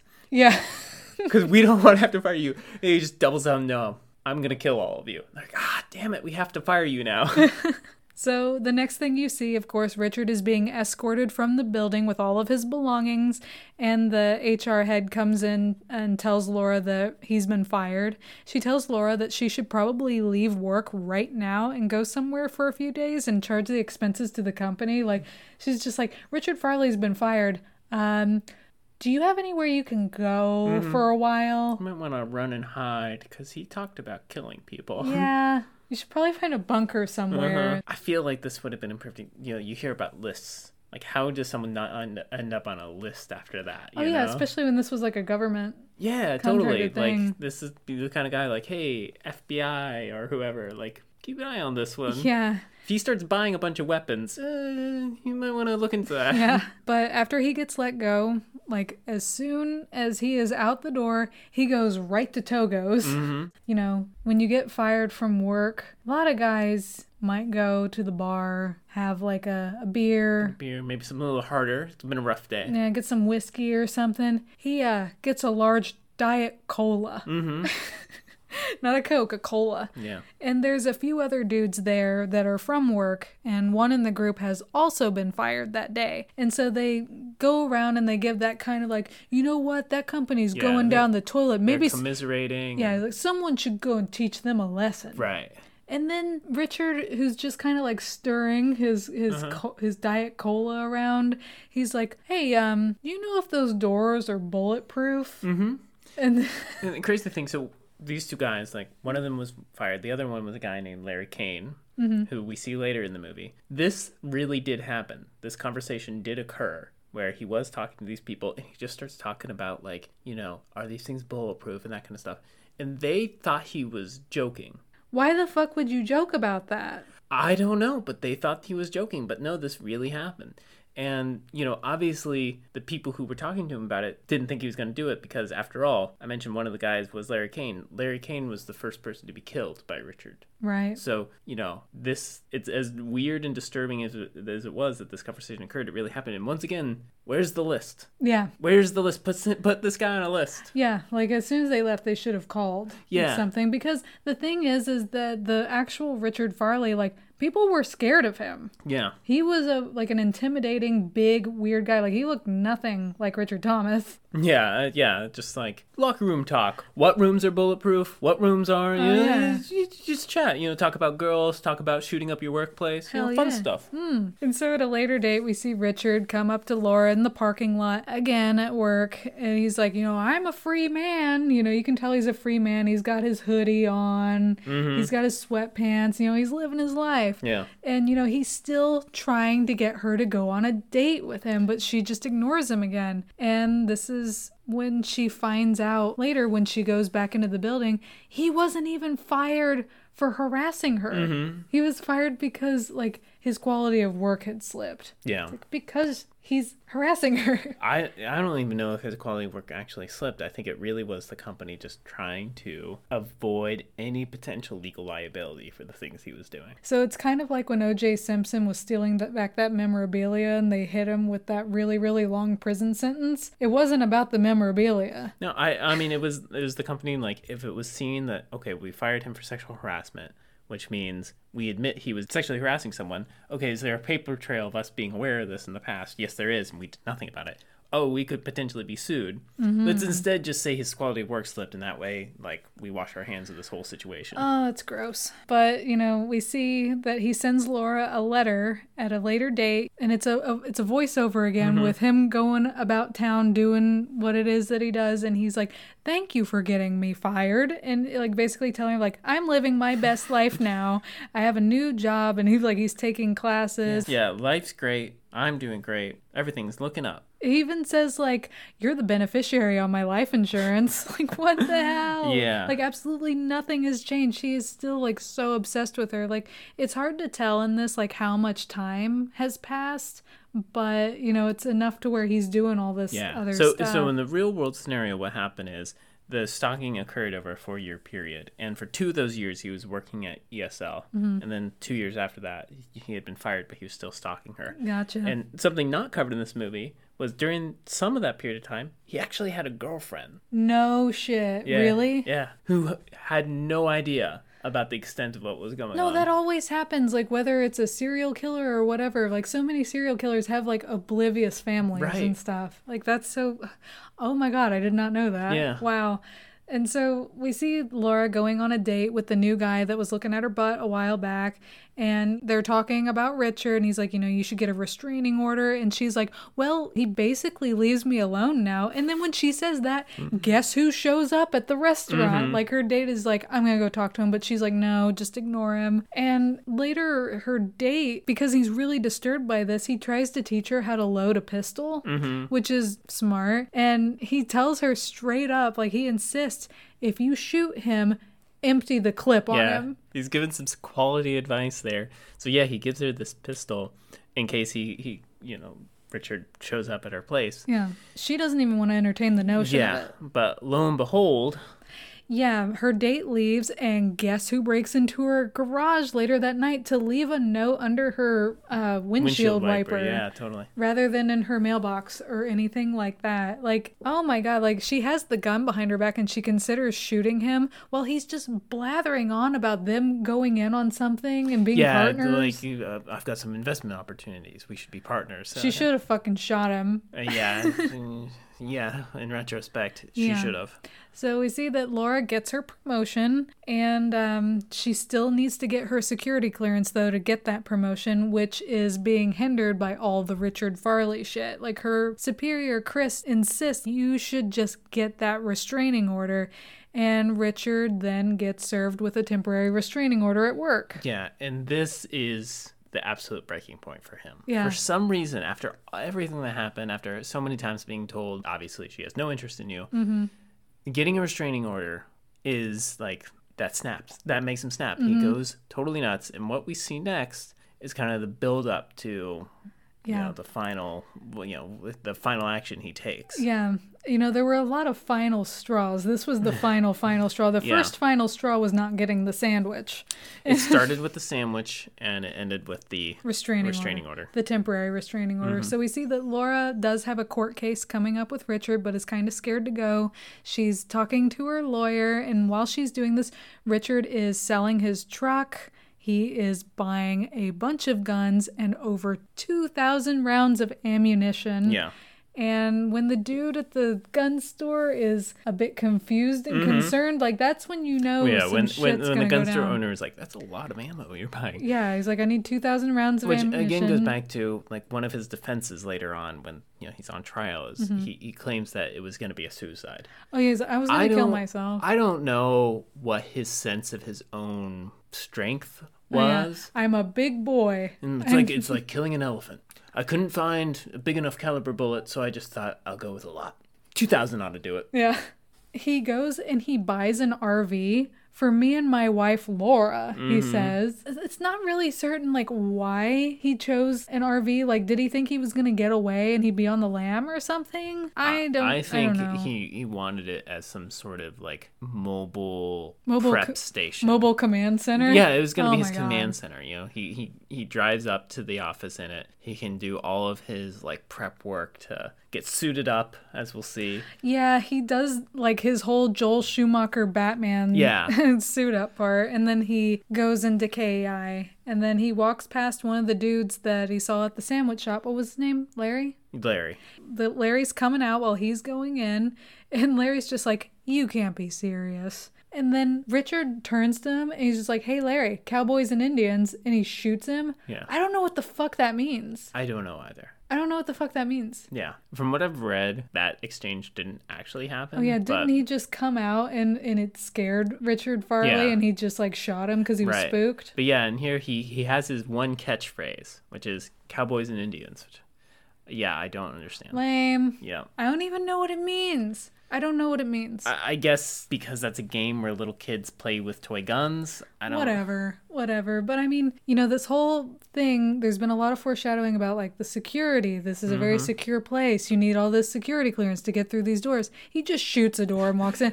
It's definitely kind of like video game logic. Oh, yeah. And then, you know, we get to a really, really long and unfunny sequence of him kind of just waddling around and shooting people and people being, like, scared. And there were some characters earlier where it was like, oh, we got to sign this card because their anniversary is coming up. Of course they get fucking killed. Yeah. Signed it right there. Yeah, but it's just like him marching through this office building and people just kind of doing their work and he just shoots them with a shotgun. Yeah.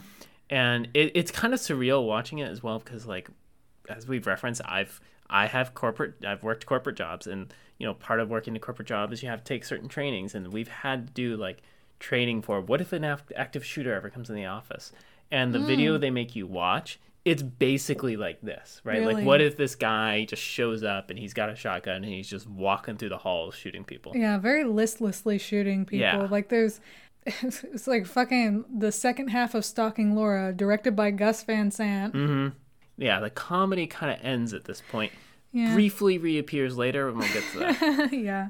And he goes to Laura's office and he shoots her in the shoulder and then he just leaves like it's nothing. Yeah, he kind of assumes she's dead at this point, so he just kind of moves on. Yeah, the shooting is played really, really straight, but it has like, you know, the weird stuff of like when people get shot, they fly back several feet. And the tone just feels kind of off, and there's like synth music over it, like dark wave synth music. It actually sounds pretty fucking cool. I like the soundtrack for this part. And it's by no means an action movie or anything like that. It's just, you know, there's a part where he's just wandering around shooting computer monitors. Yeah. And I guess it's kind of realistic in that sense. And Laura isn't dead. She comes to and she starts wandering around trying to find a phone that like will dial out, and she's struggling to breathe and she's finding dead friends. And this is like a Brooke Shields Oscar moment, you know? This is her Leonardo DiCaprio with clawed up throat in The Revenant. Yeah. Brooke Shields with shot shoulder. Uh-huh. It's on the same level. No one talks about The Revenant anymore. Remember that movie? Yeah. And so the SWAT team has come in and they're trying to like triangulate where Richard is and get him in touch with a hostage negotiator. And the hostage negotiator does get him on the phone and he's like, I'm just trying to make sure I'm talking to the right person right now. And then Richard's just like, yeah, I'm the guy that's shooting everyone. And then Richard goes on to blame all of it on Laura. And he takes on like this really raspy evil guy voice. And he's like, I'm going to tell you right now, I don't want any cops sneaking up on me. But the cops keep arguing about how to get rich while not taking too many risks and killing more people. Like, it's really reminiscent of like the plot of Shin Godzilla. Yeah, where the government officials are trying to decide, like, do we take the risk? There's civilians involved, all that kind of stuff. Is a lot of your typical cop drama stuff, like, oh, he wasn't on the phone long enough for us to get it, you know, like shit like that, you know, blah, blah. You know how all this stuff goes. Like, it's all very cookie cutter. But Laura does get a phone, and she gets through to the hostage negotiator. He's like, I'm trying to keep this line clear. And she's like, I've been shot. And he's like, oh, excuse me. Who is this? Yeah. You know, she gets on the phone, but she does pass out again. And it shows another cop getting into Rich's RV, and he finds like a pipe bomb. Right. And so that leads them to believe that he has more Yeah, in the at building. this point they think he's like rigged up the building with Yeah. explosives. So Laura gets on the phone with the negotiator once again, but then she has to hang up and hide because Richard comes into the room. He grabs a phone and he starts making threats, and like he's still talking about Laura and blaming Laura, and this time she's in the room to hear it. And so that takes on another level of just like, this is the most surreal, horrible fucking... Yeah.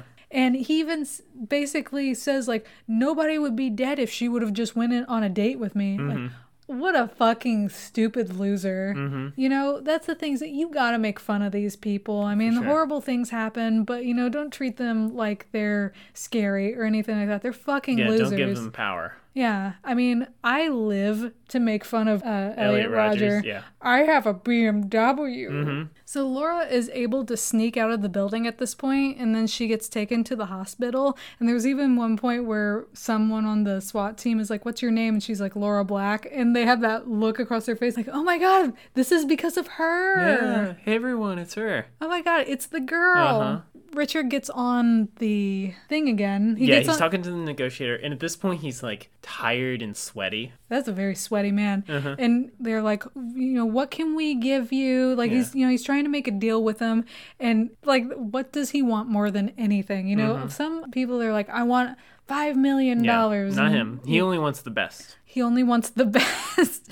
He's like, I want a Diet Cola. He was like, I want a large quart-sized cup of Diet Cola with a lot of ice in it because I like to chew it. And they said, well, we can trade a few guns for it. And he's like, I also want a sandwich. The number 26, it's the best. He's committed to that number 26. Yeah, and they basically make the idea of like, okay, we'll go to make the trade, and then as soon as you see him, shoot him. Right. And he's just really focused on the sandwich, and that is when he mentions Togo's by name. Yeah, that's when we hear the name. Apparently they didn't mind being tied to this. I'm sure it was perfect you know, for them. Grape Nuts doesn't mind. Togo's must not either. And then he just keeps whining to the negotiator about how mean Laura was to him. And while he's whining, it shows her getting operated on in the ICU. Right. Like, oh my God. Because they mentioned this, like, Laura, she was shot in the shoulder. Her lung had collapsed as well from this. Like, she's bleeding a lot. In the real life, Laura, you know, she had to get multiple surgeries and had limited mobility in that arm because of it. And he just keeps on about this sandwich and then finally agrees to throw a few guns out of a window in exchange for it. And they say, well, we still don't know how to get the sandwich to you. You know, he's like, oh, yeah. The one flaw. The one flaw. Why don't you just come down and get it? And, you know, he's like, so you want me to give up? He's like, yeah, you can teach computers at the jail. Teach computers. Teach computers in prison. And he's like, Rich, I got the Diet Cola right here, and the ice is melting. Oh, ice is melting. Yeah, he's like, the ice is melting. I can't chew on it if it's water. I'm coming down. Yeah, you like, convinced me. That was the one thing to get it. Like, Rich does finally come down, and he's arrested, and he's read his Miranda rights, and at the end, when they're like, do you understand this? He just turns and he's like, where's my sandwich? Bringing it right back up. Yep. You got down, you bring it right yeah, back. Yeah, exactly. That's the thing. It's dark, you know, it's a funny movie. Then the shooting starts, it gets really dark. And then Rich's second love. First love is Laura. Second love, the number 26 sandwich comes back. It's the best. It's the best. And suddenly the movie's funny again. Oh my God. But, you know, then of course he gets taken away, you know, but before he goes, he gets the goddamn sandwich and he looks at the negotiator. He's like, do you think Laura will remember all this? It's just like, I have no fucking words. But yeah, he gets taken away. There's a thing that pops up on the screen that says that he was found guilty and is on death row, and that Laura pulled through and she was still working for the company when this thing was made. And then it also says that in the wake of this case, California passed the first anti-stalking laws, which we mentioned earlier, And that's the movie. It just ends right there with all the cops and everything. And if you watch the original CBS airing, right afterwards, Brooke Shields pops up at the end to give a PSA about stalking and gives like a hotline to call for the National Victim Center. Like, this was a very, very real thing. And like on the CBS thing, if you watch it, they're like, you know, coming up after the movie, you know, women taking back control. Yeah, there was kind of like a cross promotion that the news that night, they were going to have a segment about like women who had been stalked and that kind of stuff. Yeah, well then it shows like women being armed and like the thing, it shows like a woman and she's like pointing a gun right at the screen and is like pulling the trigger and stuff. It's like, that's not safe. Always treat a gun as if it's loaded. But yeah, that's the movie. I mean, it was a really serious thing, but it's so melodramatic. It's such a product of its time. Yeah. And I don't know, there's something about it that I really like. Yeah, I think part of it is also like it comes from an era, like it was made in the early 90s. It was like the last vestiges of the made-for-TV movie event. Yeah. Right? Like that those kinds of movies, we tend to forget something like it was a TV movie. Yeah. Like there was a long history of TV movies being notable, being an event, and it's not really a thing anymore. And this is it harkens back to that era, and what's great about it is it got that, because of it's a TV movie, it rides that line of like melodramatic soap opera TV show. Yeah. But it's a movie, you know, it kind of like it's higher quality than the average TV show at the time, but it's still not like a Hollywood movie. It's got this kind of campy vibe to it. It's something that just kind of doesn't exist anymore because, I mean, we have like Netflix originals and Amazon originals. But those look a lot more like Hollywood productions than TV productions. And they don't have to adhere to like, oh, a kid might turn this on or something like that. And, you know, we don't have cable. I mean, I haven't had cable in a really, really long time, but I do think, as far as I know, like I know that they're still making Hallmark movies and Lifetime movies and things like that, but they aren't like this. No, it's not a movie of the week kind of thing, where it's this kind of larger network TV event. And just it's so fascinating to see something like this, and it's Brooke Shields and Richard Thomas. Yeah, they're it's an odd couple. The casting is great. You know, they really make it. We said it before. I mean, Brooke Shields is great in it, but Richard Thomas's performance, he's incredible. Yeah, he really is captivating, I gotta say. He's very captivating. He's captivating. Like, how he plays crazy is just so much fun. And, of course, like, stalking is a very, very serious thing. And people just acting crazy towards you, if you have had to deal with that, you know, I have too. I'm really sorry. You know, I know that it sucks. And I know it's, like, really stupid to just say, oh, well, that sucks. But, you know, what the fuck else can you say? But at the end of the day, you know, we get through these things. With the help of Grape Nuts. With the help of Grape Nuts. So we found this movie as like we just like went down a rabbit hole because it is on Amazon Prime right now. You can watch it for free if you have Amazon Prime. And I think we watched Single White Female, and then it was like customers also watch. And then we do this thing sometimes where you just tap on something and then you keep tapping and you see what you find. You like, go several layers deep of like people who watch this. And then from there people watch this, and you do that like 5 or 6 times. You can find the weirdest stuff. Like we found this Conexploitation movie. What was it called? Like Behind the Fifth Door or something? Seventh Door, I think. Behind the Seventh Door. I'm going to talk about that one at some point because that one was really fascinating. But that's the thing about Prime. Like, unlike Netflix, Prime has this amazing back catalog of weird movies. Oh yeah, there's just random shit. Yeah, and so when you go deep into those, you know, people who viewed this also viewed this, you can find some weird gems. Absolutely. And so if you like that sort of like crunchy, sort of like wooden soap opera-y sort of melodramatic. If you like the melodramatic, I mean, I'd say definitely check it out. It's a surreal experience watching it. And, you know, if you really, really want the full experience, you should really check out the one that has all the commercials intact, because then you can feel like you're really back in 93. Yeah. I mean, I would say if you do like Single White Female, you'd probably like this sort of thing. It's not as, like, silly and over the top. I don't really know what to pair this movie with, actually. Yeah, that's a tough one. Kind of stands on its own. Yeah. I mean, if you like Richard Thomas and It, you should really fucking watch this. And yeah, in general, if you liked the It made-for-TV movie, we've got a made-for-TV movie for you. Because this is around the same time, and it's I can't even explain why I like this movie. Yeah, it's weird. There's just some charm about it. All I can say is, check it out and see if it just captures you the way it captured us. Because it's one of those things, we started watching it with no expectations for it. We were just like, hey, it's Richard Thomas. It's the guy from It. Yeah, it's the guy from It. Let's check this out. And, obviously we just got pulled in. We've maybe seen this movie like 4 or 5 times now. Yeah. There's something about this movie that we just keep coming back to. So that's Stalking Laura. Connor, thank you so much for joining me again. Yeah, I'm happy to. Didn't expect us to talk about it this much. I mean, we talked longer than the movie is, so... I kind of thought it would happen, given how much we enjoy this movie. Yeah. I'm not going to make the same mistake this time by saying join me next week. That's why this one's coming out when it does, because I accidentally said join me next week last time. Okay, on my next episode, this is kind of a long time coming for me, because if you know my shop, Ghouls Only Press at all, you know that a lot of my merch is based on the 1977 psychedelic horror movie from Toho, House. That's going to be the next episode. So join me then. It's going to be a fun one. And until then, I still haven't come up with a sign off. Thanks for joining me, Connor.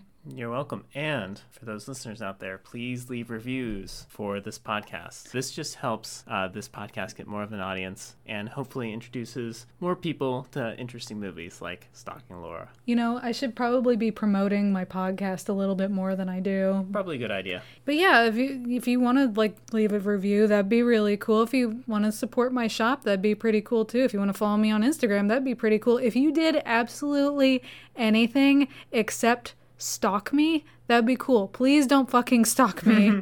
I am not worth it. All right, thanks everyone. See you later.